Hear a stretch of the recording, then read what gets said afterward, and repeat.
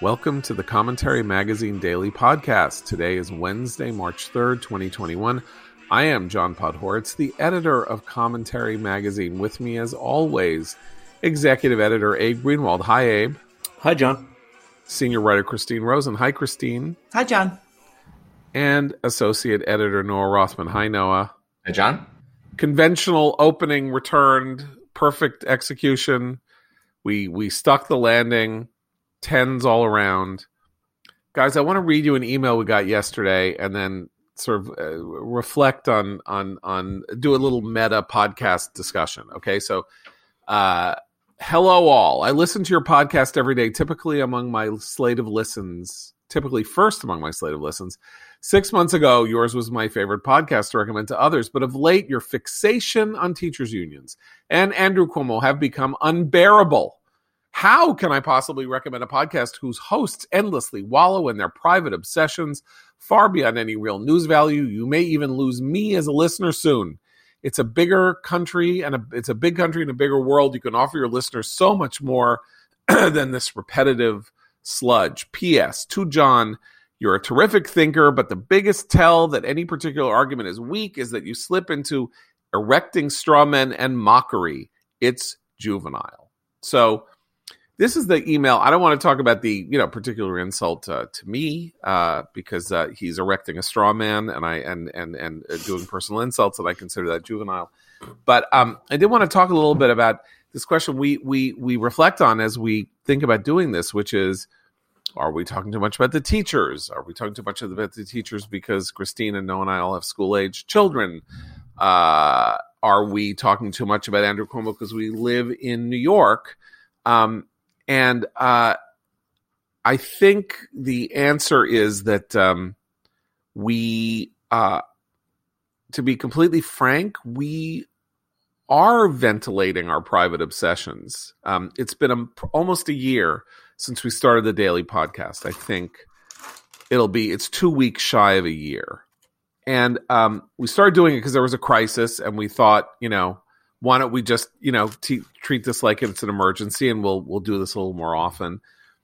And then I have to say that aside from the fact that people were so generous and kind and thoughtful, talking about how much they enjoyed it and were listening to it, it was also a way for the four of us to remain connected as editors and thinkers and people who have to produce a material for a daily website and material for a monthly magazine to keep us together and connected. Like I've seen Abe a few times in the last year, but I have not laid eyes on Christine or Noah except through these computer chats that we have every day. But, I think we all feel closer than ever in some ways.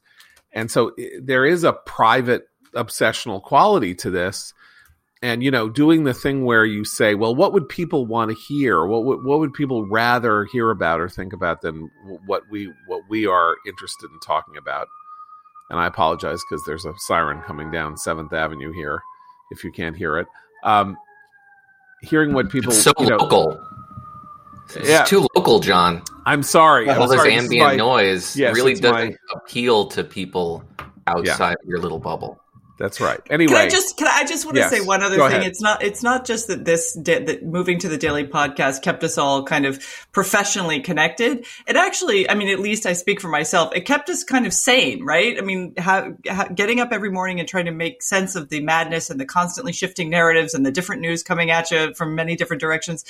It's very grounding, just as colleagues and friends, to be able to sit here and kind of parse it through with people who we don't always agree with each other, but we always, I think, treat each other with respect and try to listen. And I hope that that's actually one of the things that our listeners have benefited from, is listening to people in good faith try to hash out all this chaos over the last year. Yeah. I have one other thing to say. If you are not subscribing to Commentary, if you are not paying for the publication, if you are just listening because you subscribe to it, that's great. Happy to entertain you and all that. But don't bitch at us. Like, we're, if you're a paying customer, I'm listening to you. I'm apologizing to you if you're annoyed. and all of that. But if you're not a paying customer, we're not a television network. Yeah, we have some ads. We don't make that much money from them. And you can basically listen or not listen. The numbers of listeners are gratifying in a sort of weird, are we getting through to people sense? And obviously we want to, but one of the things we want to do is get our views across to people to try to, influence them to the extent that we can do so with good argument and reason.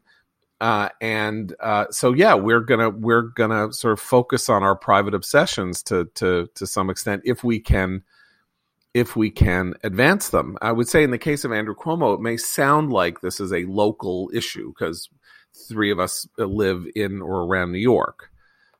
It's not, because Andrew Cuomo, of course, became a national figure and the sort of representative of a certain way of dealing with, treating, and handling the public policy response to the pandemic that was problematic from the minute he started. And Abe, I'm sorry. No, and I think there are all sorts of topics that are related to what's happening with Cuomo that make it far more than a private obsession or even a local story. I mean, there's the question of media responsibility, how they built him up, despite there being evidence that maybe they should not have all along. There's the leadership accountability, and there are this sort of cultural double standards that may or may not arise in his as he faces accusers and whatever else. I mean, so it's not like it's a story that's not connected to the larger trends and issues in the country. There's also a philosophical ideal on display here that has been a problem in all media, which is the exercise of editorial judgment.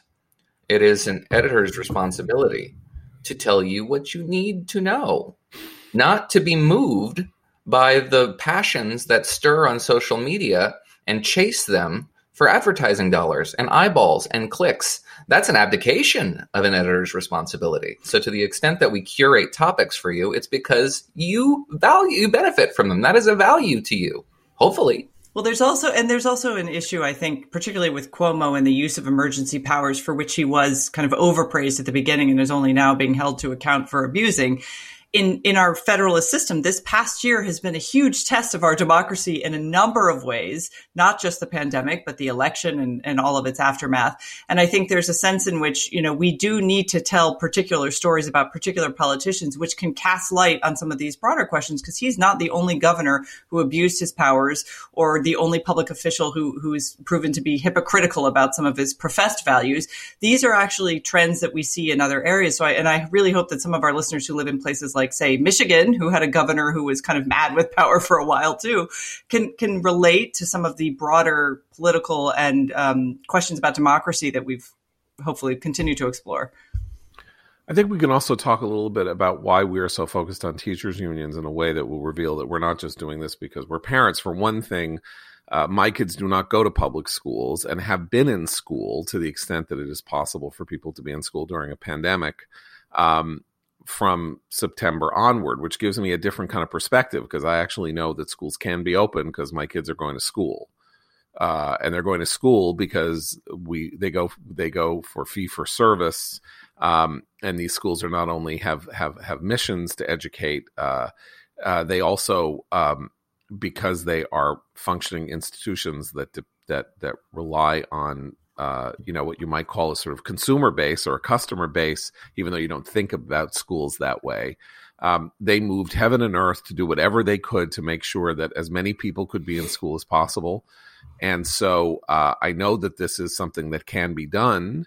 And so the fact that it is not being done in so many places and with such cavalier disregard for the educational and spiritual and mental health of America's children haunts me in a way that is different from the actual experience that Christine is having, which is she is going through the experience of having two boys in school who cannot go to school, who are not being allowed to go to school in high school. And Noah has some of this, not quite in the same fashion. But there is no more pressing issue in American public life than the mental health crisis among adolescents, which, the number of emergency room admissions, or I don't know, I guess you call them admissions, for teenagers reporting self-harm or doing self-harm has risen 100% in the last year. 100%. Which means it is exclusively and entirely pandemic related. And we sit here, there are 75 million American kids under the age of 18, and we are focused on the 4 million adults who are paid to watch and educate them. And this is a horrible balance, and how we got into the position where this balance has happened is a gigantic public policy issue that touches on all sorts of issues. The relation of the individual to the state, the responsibilities of state government, the role of public sector unions, the way in which politics is manipulated by interest groups in a way to the detriment of the larger mass of people, and the fact that we are moving into a period in which if you do not somehow organize in life, only organized protest or organized groups are able to be represented in the public debate. It's like you have to have a parents' movement, which is a ridiculous concept since so many people are parents. You shouldn't need to have a parents' movement, like everyone was a child once, and so everyone had parents and people have children and all of that. The notion that requires an organized movement to fight against the organized employees who are there to serve this group is pretty haunting and suggests something about the degeneration of our representative democracy and how it functions. Well, there's really, I've been struck recently by how a lot of the language of frustrated parents, of which I include myself in that group, obviously, as our listeners know from my rantings, there's a crisis of accountability right now that's being felt by, just average Americans who are confronting a system to which they gave the benefit of the doubt and kind of took extreme measures to support during a pandemic. And now that the tides are turning, thankfully, in terms of, how the pandemic is going, asking their public officials, asking teachers unions, okay, so now we're all accountable. We've been accountable. What do we do going forward? And to be told time and time again, nothing. We don't want to do that. That's not accountability. So I feel like, we talk a lot about the crisis of institutions and, people's faith in our system and how that's eroding. One of the ways that erodes, and we discussed this a little bit yesterday with the elite panic, is when the people to whom one pleads for accountability don't just say, I'm not accountable, but literally treat you with contempt. And that's a system that cannot rebuild the trust that we all need to see rebuilt right now. There's been a durable a century and a half long consensus in this country around the need for at least the utility of a free, publicly provided education system in this country across partisan boundaries, much to the frustration of conservative reformers. And it is being eroded before our eyes. The ABC News had a report yesterday compiling states that had lost contact with children and found that approximately 3 million children in this country are just unaccounted for. Now, to them, they just dropped off the radar. But of course, they didn't disappear. They're not getting zero education. They're getting alternative forms of education under the radar that aren't being monitored, that we don't understand. It's contributing to an atomization of society that we don't really know what's on the other side of that. And to fail to chronicle that, I mean, the New York Times had a great report the other day that the Sacramento in California, as the governor, has created a bunch of incentives for teachers to return to the classroom, $2 billion in new funding, putting them at the top of the vaccination list. And they said the design was to lure teachers back to the classroom. They had to be lured like they're anglerfish. It's just a shocking thing to say about people who are contributing a public service on the public dime. And for that to shatter is going to create a lot of instability. And you need to be aware of that.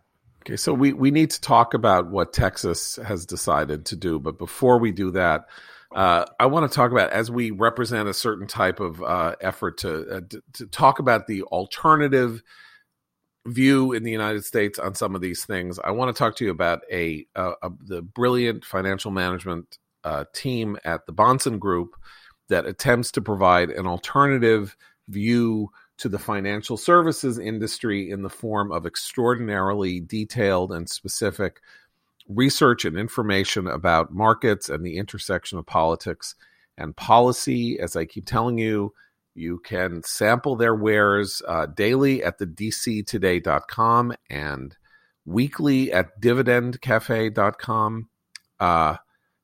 These websites or email newsletters, whatever you want to call them, web-based informational services, look at the markets and look at the public policymakers and consider the question of how the virus is affecting America's purchasing power and where we're going with inflation, where we're going with jobs, what this means for the investment climate, and does so in a way that is really quite revolutionary in some senses in a field in which, as the Bahnsen Group says, so many financial advisors only work 25 or 30 hours a week, and their understanding of politics and policy is at a very junior high school level, and they're just basically there to going along to get along rather than using brain power and research to really study and understand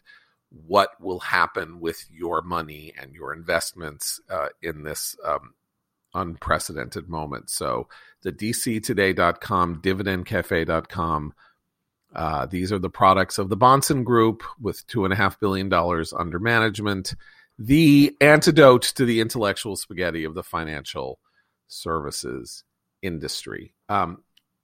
So Governor Greg Abbott in Texas has announced that Texas is doing 100% reopening, by which he means that the state will no longer mandate masks, whatever. The state is out of the mandate business. Localities will have the right to do certain types of mandates. And of course, every individual business will have the right to say, you can't come in without a mask, or we're going to have 6 feet apart spacing or whatever. But Austin is no longer going to dictate these terms. And I think it's fair to say that the reaction in the blue states and in various other ways has been extremely alarmed, shocked, appalled, particularly given that the new CDC director, Rochelle Walensky, has said the numbers aren't looking good. We could be seeing a fourth wave, outbreak wave. Variants are coming. This is just, she hasn't mentioned Texas, but like this could be a hothouse for variant spread and all of that. So, Greg Abbott, of course, just took a huge hit over the last month because of the way that the Texas handled or didn't handle or whatever the cold snap and the energy crisis that led so many people not to have water, and some people froze to death. The food distribution was terrible and all that. And there is some sense in which you understand that he might be looking to change the subject and give a win to his own side, like reestablish his connection to his base, which are very annoyed by the mandates in general. What do we make of this, Abe? Well, in Texas, the active cases right now are very low, especially considering the size of the state's population. Active cases right now in Texas of cases of the virus are 172,258. To compare that to California, for example, has 1,645,000. New York has California only has So California has close to double the population of Texas. Is the second largest. Not that much. Yeah, but not that much. Right, California's 38 million, and Texas is like 22 million or something like that. New York is 28 million. Texas is 28 million. Okay, yeah. So Texas has a fifth of California's cases. And 70% of the population or something like that, right? And so New York, which has 4 times the number of cases, is smaller. Right. than Texas. New York is, I think, 16 or 17 million people now. Okay, so. Yeah. So, I mean, among other things, I mean, the thing that we've been saying, and that it makes sense throughout the course of the pandemic, is that there is no one-size-fits-all approach to any of this. I mean, different states are facing different situations at different times. So I think this makes perfect sense. And, I was talking to a friend yesterday who's in television, and he says if not for Texas and Florida, where he was able to shoot things throughout this pandemic, his business would have folded. And that's he's not alone, and it's not just television. It's important that there are places that have allowed people to continue to make money and exist and keep their families going and keep their businesses afloat and whatnot. So I think there's a lot to be thankful for in this approach, especially given the numbers where they are in Texas. Christine? I was also going to say that this is actually, I mean, I hope this is the beginning of a kind of domino effect, particularly across the states in the country that are going to pretty soon be experiencing much warmer weather. I mean, in the Deep South, there already are. You can do a lot of things. You can take a lot of things outdoors and still keep it safe, even if you're worried about, a new spike or a new variant or this, that, and the other. One thing we have learned scientifically about this virus is that the concern about super spreaders or super spreader events is mainly an indoor concern, right? I mean, we actually talked at length about, all the protests and the rallies and whatnot that were outdoors over this past summer and how it didn't actually lead to, a huge spike in cases. This is a good thing. There are lots of things that you can do outdoors that are healthy, that are social-ish, not social in the way that we all used to be. There are controversies developing here on the East Coast about whether the baseball season is going to have any way for fans to actually celebrate and the teams play in front of fans. In DC, the mayor's already said no, the Nationals can play, but no one can watch them. A lot of these choices are going to become more and more political in the way that the school stuff was too, because in places like Texas and in Florida and across the Deep South and in the Southwest, you can do this stuff outdoors. You can hold classes outside. You can have events outside. Not all, but I think it's great that it's a bold maneuver, but I think it's one that isn't just for his base, John. I think it actually sends a signal because Texas is a very independent and large state in this country. And it's a good sign. And I hope it gives, I know Mississippi has also followed suit. Correct me if I'm wrong. I think their governor also announced opening. More governors should step up and do this. I mean, it is an experiment in a certain way because But it's time. It's time for that. Right. But the problem here is this notion, which is that we are seeing variants. Variants are more contagious. People are getting vaccinated, but I think we're at, 10 or 12% of the population that's now been vaccinated, not 50 or 60%. And will this second largest state in the union, having extraordinarily relaxed rules of the road, will that inadvertently and not purposefully lead to?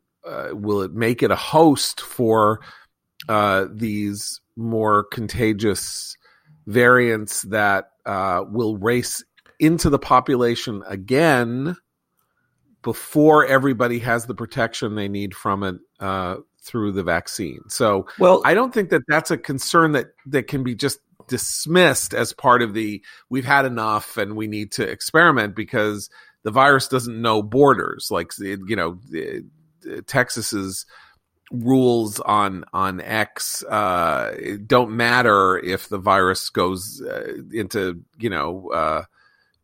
Oklahoma and into Alabama and other places. But it's not an experiment without precedent. I mean, in Florida, you've been allowed to sort of use your own judgment, both as a customer and a citizen and as a business owner, for a long time. And the record there is certainly better than California's, where the lockdowns were intense and longstanding, and no worse than New York's, where the lockdowns were also more intense. Yeah, there's no mask mandate in Florida, and you're prohibited from issuing fines for failing to abide by local mask ordinances. The same is true in Georgia, but there's sort of a public pressure campaign for you to do that, just to be responsible. The problem with Mississippi and Texas are they have really low vaccination rates relative to the rest of the country. I think Georgia's probably close to the worst, but Texas is like second worst. Mississippi's up there. And I mean, of course, Texas had an interruption in the vaccine flow, right? Because of the week of the storms. But that still would suggest that if you were looking to be prudent, you wouldn't drop everything today. You might wait a week to get the vaccine rates up. But they also have generally bad health outcomes in these states, preceding the events that occurred last year. That the prevalence of comorbidities in general. Health problems in those populations has contributed to a general poor performance over the course of the pandemic. So, yeah, I'm with you. I don't think this is something that you can simply dismiss. I do think that there's a fair bit of terror over the prospect, particularly in dark blue states in the Northwest and on the Pacific coast, over the prospect of people exercising their good judgment because they don't believe people have good judgment. They don't believe people can manage their own affairs competently and maintain the understanding that their individual conduct has an effect on everybody around them in 2, 3, 4 degrees removed from themselves. And that is the collectivist ideal. It is that there's no such thing as personal conduct. It's that everything is interconnected and therefore everything needs to be regulated appropriately. Okay, so my desire, I believe that the states need to do things differently, and you guys, Abe makes the best case possible, and you all do, and this notion that we need to see how it goes. Again, the problem with we need to see how it goes, and I understand that this sort of like ends up can in theory end up providing a blank check to the people who want America to remain closed forever, is that while we have a federalized system that makes, gives each state, sovereign control over certain aspects, the virus doesn't only exist, and we collect data by state, but the virus doesn't exist along state lines. And so, if somebody in Oklahoma gets it because somebody in Texas was, irresponsible, how does an Oklahoman? That's been the case. That's been the case the entire pandemic. I mean, I think the real challenge is going to come because our system is not going to allow the coercion of people to get the vaccine. So you're going to have places, and we already see these, and the populations that are holdouts are not necessarily the uneducated white poor Trump voters that a lot of our elite media tend to think they are. They're holdouts in their own coalition that are going to refuse and are refusing vaccination. We're not a country, and I know this is a particular bugbear for Noah, and I share it. We're not going to demand vaccine passports, which is really the only way to answer that question, I think, from a federal government perspective, John, which is to say you have to show that you've been vaccinated to do all this stuff. We are not, I don't think, going to tolerate that. At least at the national level, and we shouldn't, because there are a huge number of risks and dangers that presents. But I feel like I've seen so many stories over the past year about how people in New York were partying, and then they went to Florida for spring break, and then they went here and there, and there has been a lot of churn because human beings can't stay locked up forever, most of us. I share the concern, and I'm not trying to downplay the seriousness of the virus, but from a political standpoint, we have to get to the point where we're saying we're vaccinating, where the numbers are all going down. We've got it, and we're going to collapse as a society and as an economy if we don't open up our state. Interesting, very interesting, and again, I think nobody believes that lockdown is. No one thinks it's worse than I think it is. Masking is a slightly different story because all these terms get confused together. Like people call things quarantining. I notice if I watch a talk show or something, celebrities say, well, I'm quarantining, and they're not quarantining. They're just like staying home because they don't have jobs, but they're not, quarantining is a very specific term.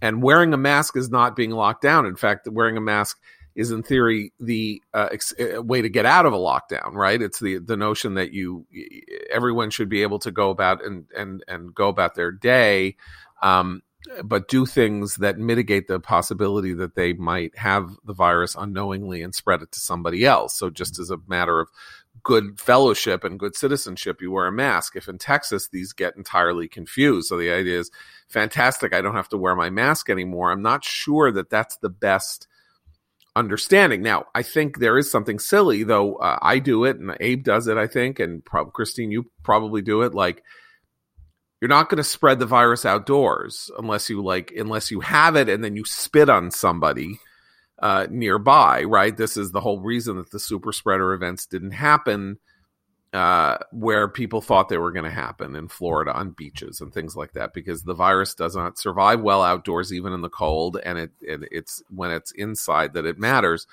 But you still walk around with your mask on because that is now the way that you express the fact that you are a good citizen, in a place like New York where still the caseload is very high, for example.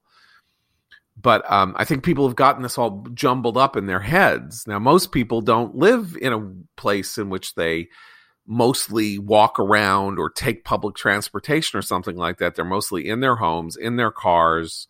If they're outside, they're not in crowded places. But when they're inside, if they're in a mall or they're in a restaurant or something like that, I'm a little, that unnerves me a little bit. But people wear masks in Florida. I mean, they don't have to, but they do. They do, right? You see the footage of they'll show like there's like one supermarket where everyone was refusing to wear a mask, but overwhelmingly, my understanding is that they do. They choose to wear them. Yeah. It's just not enforced.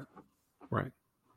No, so, I spent some time in Florida, and yes, you do in the airport, in any public indoor building, people are putting on masks, and you might see an occasional holdout here or there, but it's the same level of mask shaming that I see in Washington, D.C. when I walk on the street. Like people are doing it. It's it's not that big a deal. In the absence of an honest conversation about where you're at when you're post-vaccine, 2 weeks after you've gotten that second dose, and you're still being enforced, masking is still a social norm, if not a legal requirement, or at least a semi-legal requirement. I don't see the conditions in which we can have an honest conversation about that, because it has become something much more of an accessory that demonstrates your commitment to being a socially responsible individual than it has any medical value, any scientific value. And that's something that I don't think rebelling against is an unhealthy form of social expression either. Well, something just popped into my head, one of these like weird, associations that maybe is ridiculous, but for liberals on the left, wearing a mask in certain settings is sort of like what having a flag pin was after 9/11 for conservatives with their politicians. And there was all that like, he's not wearing a flag pin. Why isn't that liberal congressman wearing a flag pin? Yeah, I think that is such a good point, but it's worse. I mean, not that there's anything wrong with wearing a flag pin, but it's worse. I'll tell you what I mean, in that the flag pin we know is by definition symbolic. The symbolism of the mask is sort of masked, is hidden, right? It's sort of the interest in it is the scientific practical benefit, but in fact, its power is the hidden power is in the symbolism. Right. Let's talk about hidden power and symbolism because it is central to our second sponsor today, which is Mark Gerson's book, The Telling. I'm talking about all month in the lead up to Passover, The Telling, How Judaism's Essential Book Reveals the Meaning of Life. This is a book about the Haggadah, the Passover, the guide and the text to and read at the Passover Seder. It's a sort of thrilling, intellectual, historical journey through this really remarkable compendium text that is used by Jews all over the world, both in communities all over the world, about 1,000 years old or a little older. And Mark just sort of digs deep into the meaning of it. I'm just going to give you one little taste. He points out that in one of the weirdest things at the Seder, one of the most amusing things in some ways, is that we Jews, when we get together and start the Seder, we sing the table of contents. There are 15 sections of the Seder, and there is the order of the Seder lists the 15 at the beginning of the Haggadah, and you sing it. Kadesh Urchatz, na na na na, like that. And so you sing the 15. You sing the table of contents. What is this about? Because we call it the order of the Seder, and the Seder is about the journey from bondage to freedom. And the order of the Seder and the fact that we ritualistically read the same document every year in this way and sing the table of contents connects both the freedom that is represented by the escape from the Exodus from Egypt and the order that is provided to the Jewish people by Jewish law, Jewish tradition, and Jewish the rules that undergird Judaism. The Seder means order. So as he says, the Seder is named order. It looks like order. It is structured like order. And then it begins. As the scholar Erica Brown points out, the evening incorporates planned and unplanned spills. Its fundamental food will crack into crumbs. Seder participants drink 4 cups of wine. They're singing, reclining, hiding, seeking, and finding, doors opening and closing.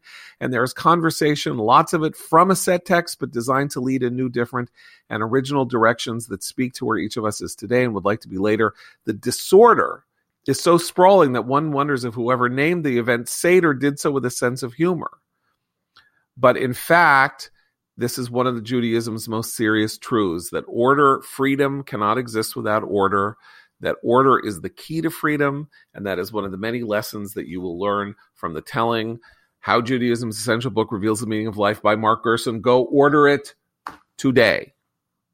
Okay, so where do we go from here? So we've now talked about Texas. We've talked about how we're bad and boring because we talk about the same things over and over again. I have a question that's actually prompted by, there's a great UK libertarian magazine called Spiked, and they ask a really interesting question this morning. One of their writers asks, is Joe Biden a Nazi?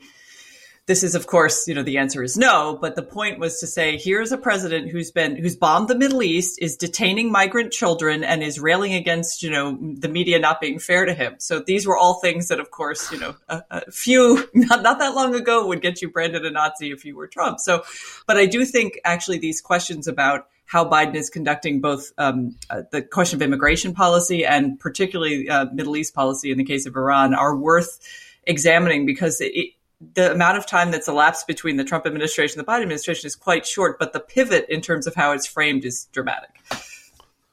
Well, so Biden has done 2 things, right? He has sent out this olive branch to Iran, and he's bombed Iranian assets in Syria. Either this is a contradiction, or it's a strategy, or it's both. It's a contradiction that looks like it's a strategy, or it's a strategy that looks like it's a contradiction, or it's a failed strategy, or it's a failed contradiction. I don't know how to slice this, and we don't really know yet, right? But Noah, the Iranians have now responded, right, to our solicitation of them. Yes, our rather obsequious overtures have been rebuffed. So this was reported at the time, but the Obama administration sent out feelers to our allies in Europe who would communicate them to Iran in order to create the conditions where we could engage in bilateral negotiations, United States and Iranian representatives.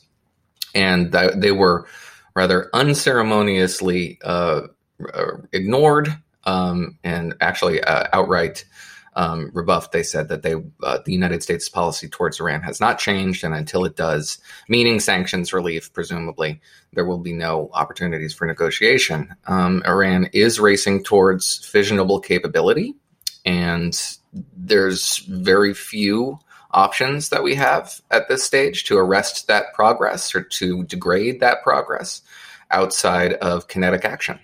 And I don't see a way for us to get off that train in the near future, and it's going to come to a head within the next 18 months. By kinetic action, you mean the actual strikes at Iran's nuclear facilities? No, or this covert action, cyber action, but activity.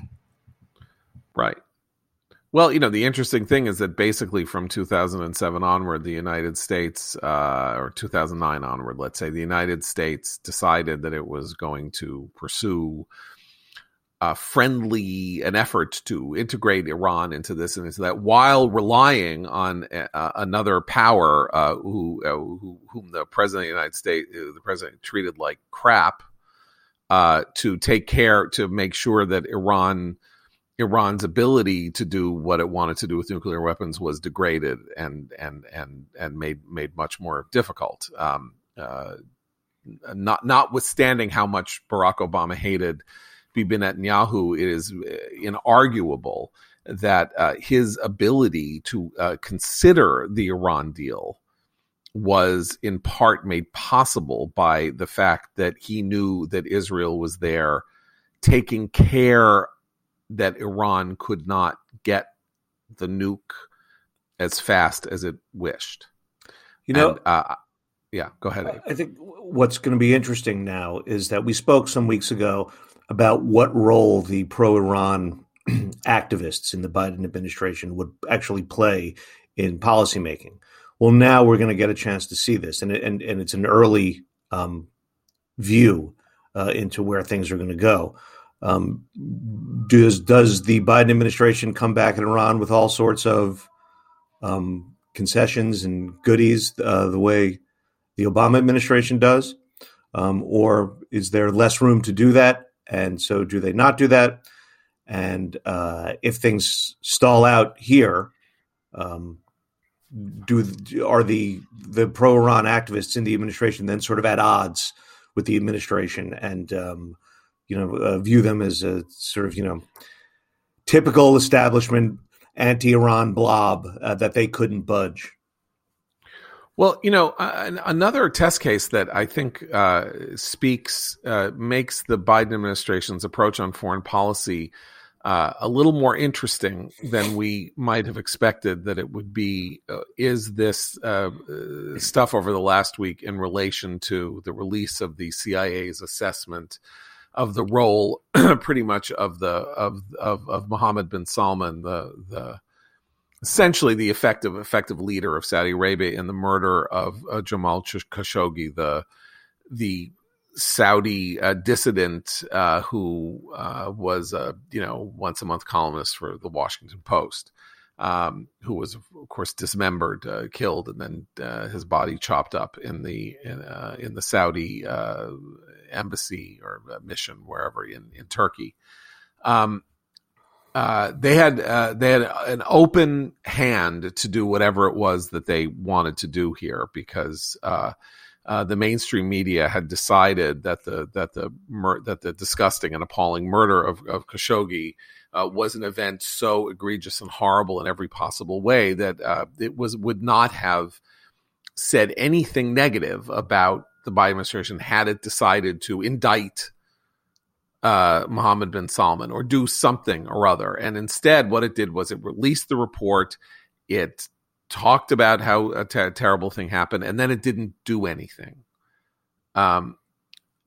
See, this is an interesting thing because had it really wanted to tilt toward Iran, going after Mohammed bin Salman would have been a very good way to do that. Like, that would have been the signal. We are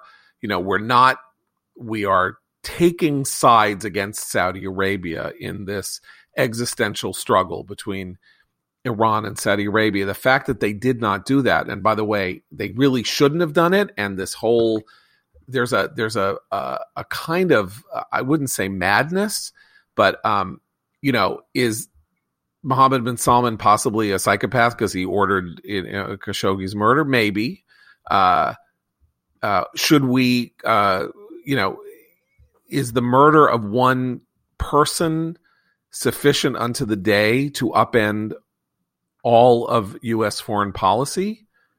No. I mean, is this a tough world we live in, where we live in a live in a world in which we have to deal with horrible, tough customers.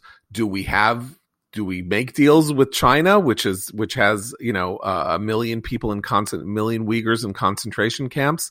Yes. I mean, so does Iran murder innocent journalists? Yes. Yes, on a fairly regular basis. It just doesn't do so in a particularly graphic way. And to be fair, or that we know of, and to be fair, obviously Khashoggi was a U.S.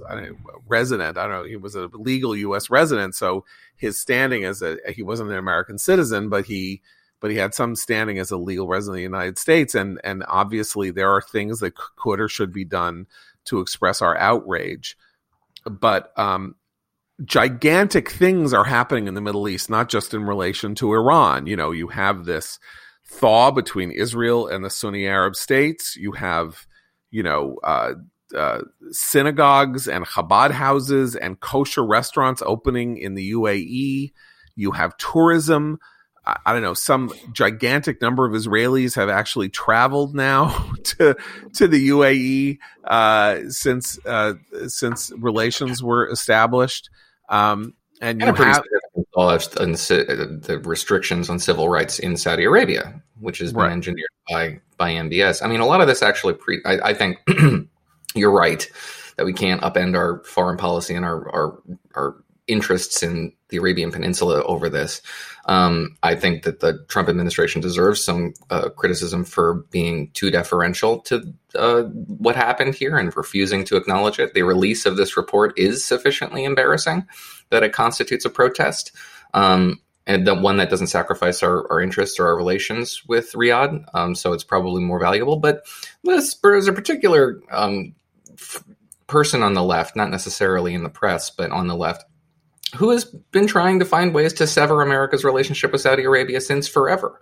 Before that, I mean, the one that comes to mind most recently in the last decade was the Obama administration's very reluctant, and the Trump administration's much more enthusiastic support of the Saudi policing action in Yemen when the Houthis took control of Sana'a and threatened the Gulf of Aden, which is a really very critical strait through which a whole lot of commerce goes from the Indian Ocean into the Mediterranean.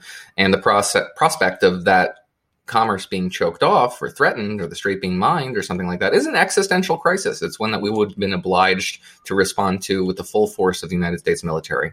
And supporting this proxy action was the path of least resistance.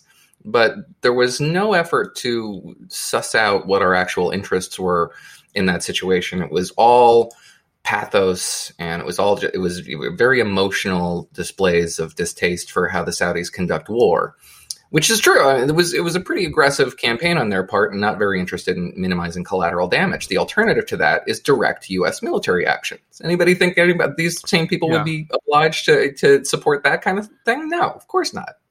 I mean, there is a difference between a foreign policy dedicated to the advancement of human rights and an emotive foreign policy that is reactive to, momentary horrors.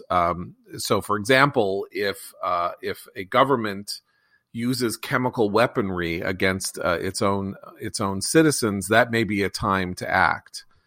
If individual revenge is taken in the form of a state-sanctioned murder of one person, that is a wholly different matter.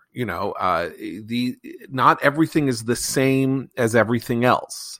Not every event has equal weight, and this is the problem with being around. This is one of the reasons that George Washington warned in his farewell address about entangling alliances abroad. The United States was supposed to be, forceful, good, a moral nation, and all these other countries are gross and grubby and terrible, and so we should just stay away because they're diseased and they're gonna entangle us in their old-fashioned evil. And you can see that's a very important tradition in American thought and American spiritual understanding, and it is impossible. Because another way of looking at human rights is that MBS psychopath in relation to Jamal Khashoggi may be the greatest force for human rights in the Persian Gulf that we've ever seen. We just don't know yet. I mean, as you say, there's been a lot of actions taken to free up the. As my friend Daniel Pipes once said, he said that Saudi Arabia was, with the exception of North Korea, the most unfree country in the world, by which he meant that the rules and regulations and role of the state and the religion that was, co-equal with the state and all of that meant that no one had freedom in any sense that we understand freedom. It's not that they were living in total oppression. It's that they were unfree. These are sort of different ways of thinking about it. That is not true of Saudi Arabia anymore. And just as you can't dismiss China as, being the same as it ever was after the greatest, sort of economic growth, lifting 2 billion people out of poverty in just 40 years. You can't just say, well, China's terrible in every possible way. It is terrible, but there's also this other stuff. And it's the same thing with MBS and Saudi Arabia. These are massive historic changes in a place that was completely sclerotically fixed in its approach to things. And so, life is complicated. The world is very complicated, and you can't just live in it as you wish it was. You have to live in it as it is. And living with life as it is also means dealing with the debts that you incur. And that credit card, the one you've been afraid to look at to see what the balance is, if you've been avoiding your debt, it's time to confront it, and Upstart can help you face it and finally pay it off. If you have multiple credit cards, that tracking multiple balances, due dates, website logins can be stressful. Upstart makes things simple with one monthly payment in one place. It's the fast and easy way to get a personal loan to pay off your debt all online. Whether it's paying off credit cards, consolidating high-interest debt, or funding personal expenses, over 500,000 people have used Upstart to get a simple fixed monthly payment. Upstart finds smarter rates with trusted partners because they assess more than just your credit score. With a 5-minute online rate check, you can see your rate up front for loans from $1,000 to $50,000. You can get approved the same day, can receive funds as fast as one business day, and if debt is taking over your life, it's time to get a fresh start with Upstart. Find out how Upstart can lower your monthly payments today when you go to upstart.com/commentary. That's upstart.com/commentary. Don't forget to use our URL to let them know we sent you. Loan amounts will be determined based on your credit, income, and certain other information provided in your loan application. Go to upstart.com/commentary. Christine, I wanted to point out, I just need to find this as we're talking. Christine, you brought up something interesting, which is that Biden gave the speech yesterday, sort of a speech, whatever, saying, we can't let our guard down.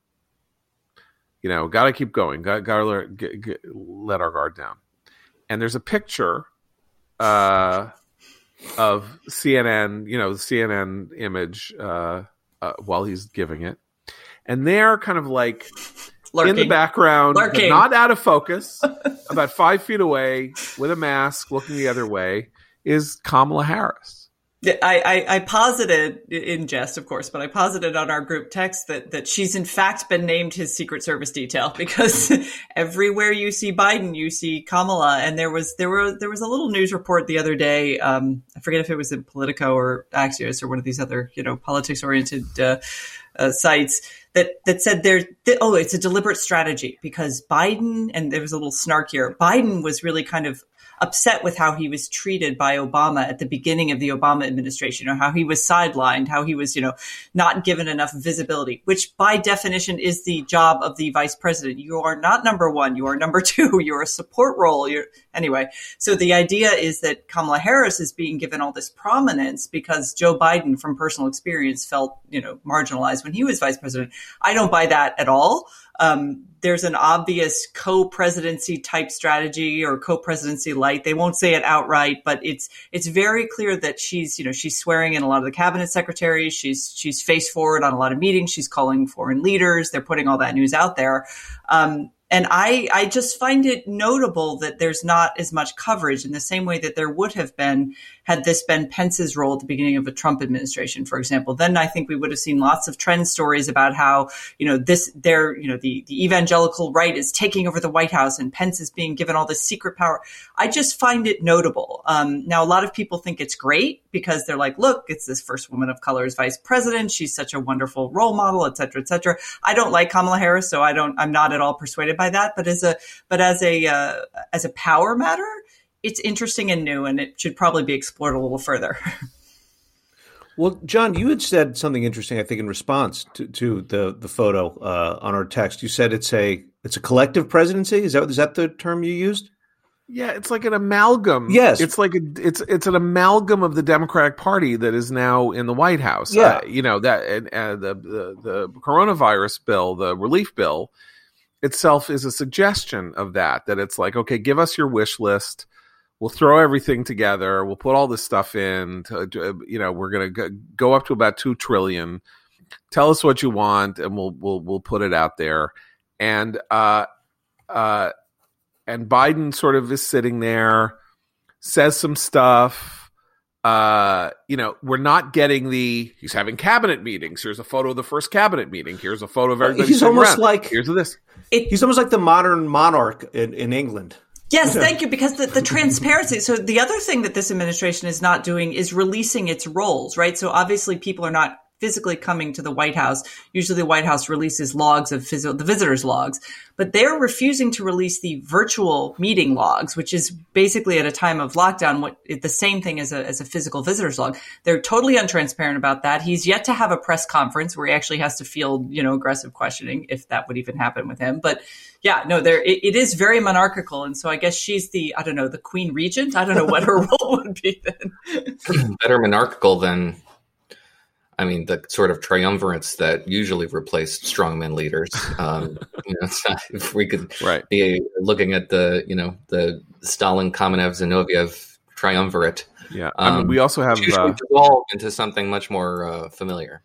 We also, I guess, should take note of the fact that the White House withdrew the nomination of Neera Tanden yesterday to be a director of the Office of Management and Budget. No, John, she asked them to release her. That's always how it is, right? She begged for release. And the statement said she'll have another role in the White House, which is sort of which is interesting because she didn't have to have a confirmable role, and they decided to give her one, and we are back in the question of whether or not she somehow was chosen in part to be a potential sacrificial lamb.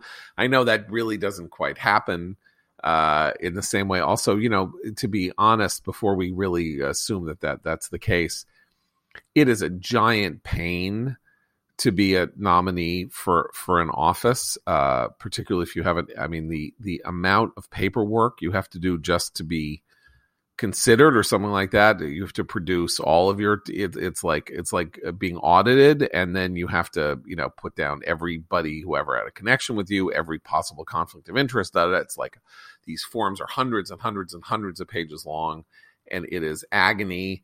And I just don't think people would go through it with the notion that they would, they understood that they were basically gonna, they didn't have a shot. So, or that they were going to be a sacrificial lamb. Anyway, it's interesting. That was fun. And obviously, so there's one scalp, which is actually fewer than most administrations get in the early going. Maybe there'll be more. We don't know. Maybe there'll be more over the course of the next couple of months. That 50-50 Senate is not good for this. Piss off Manchin or Sinema and you're a dead person. So, we'll see. We'll see what happens. Got one more thing to talk to you about. Of course, Neera Tanden lived and died on Twitter social media.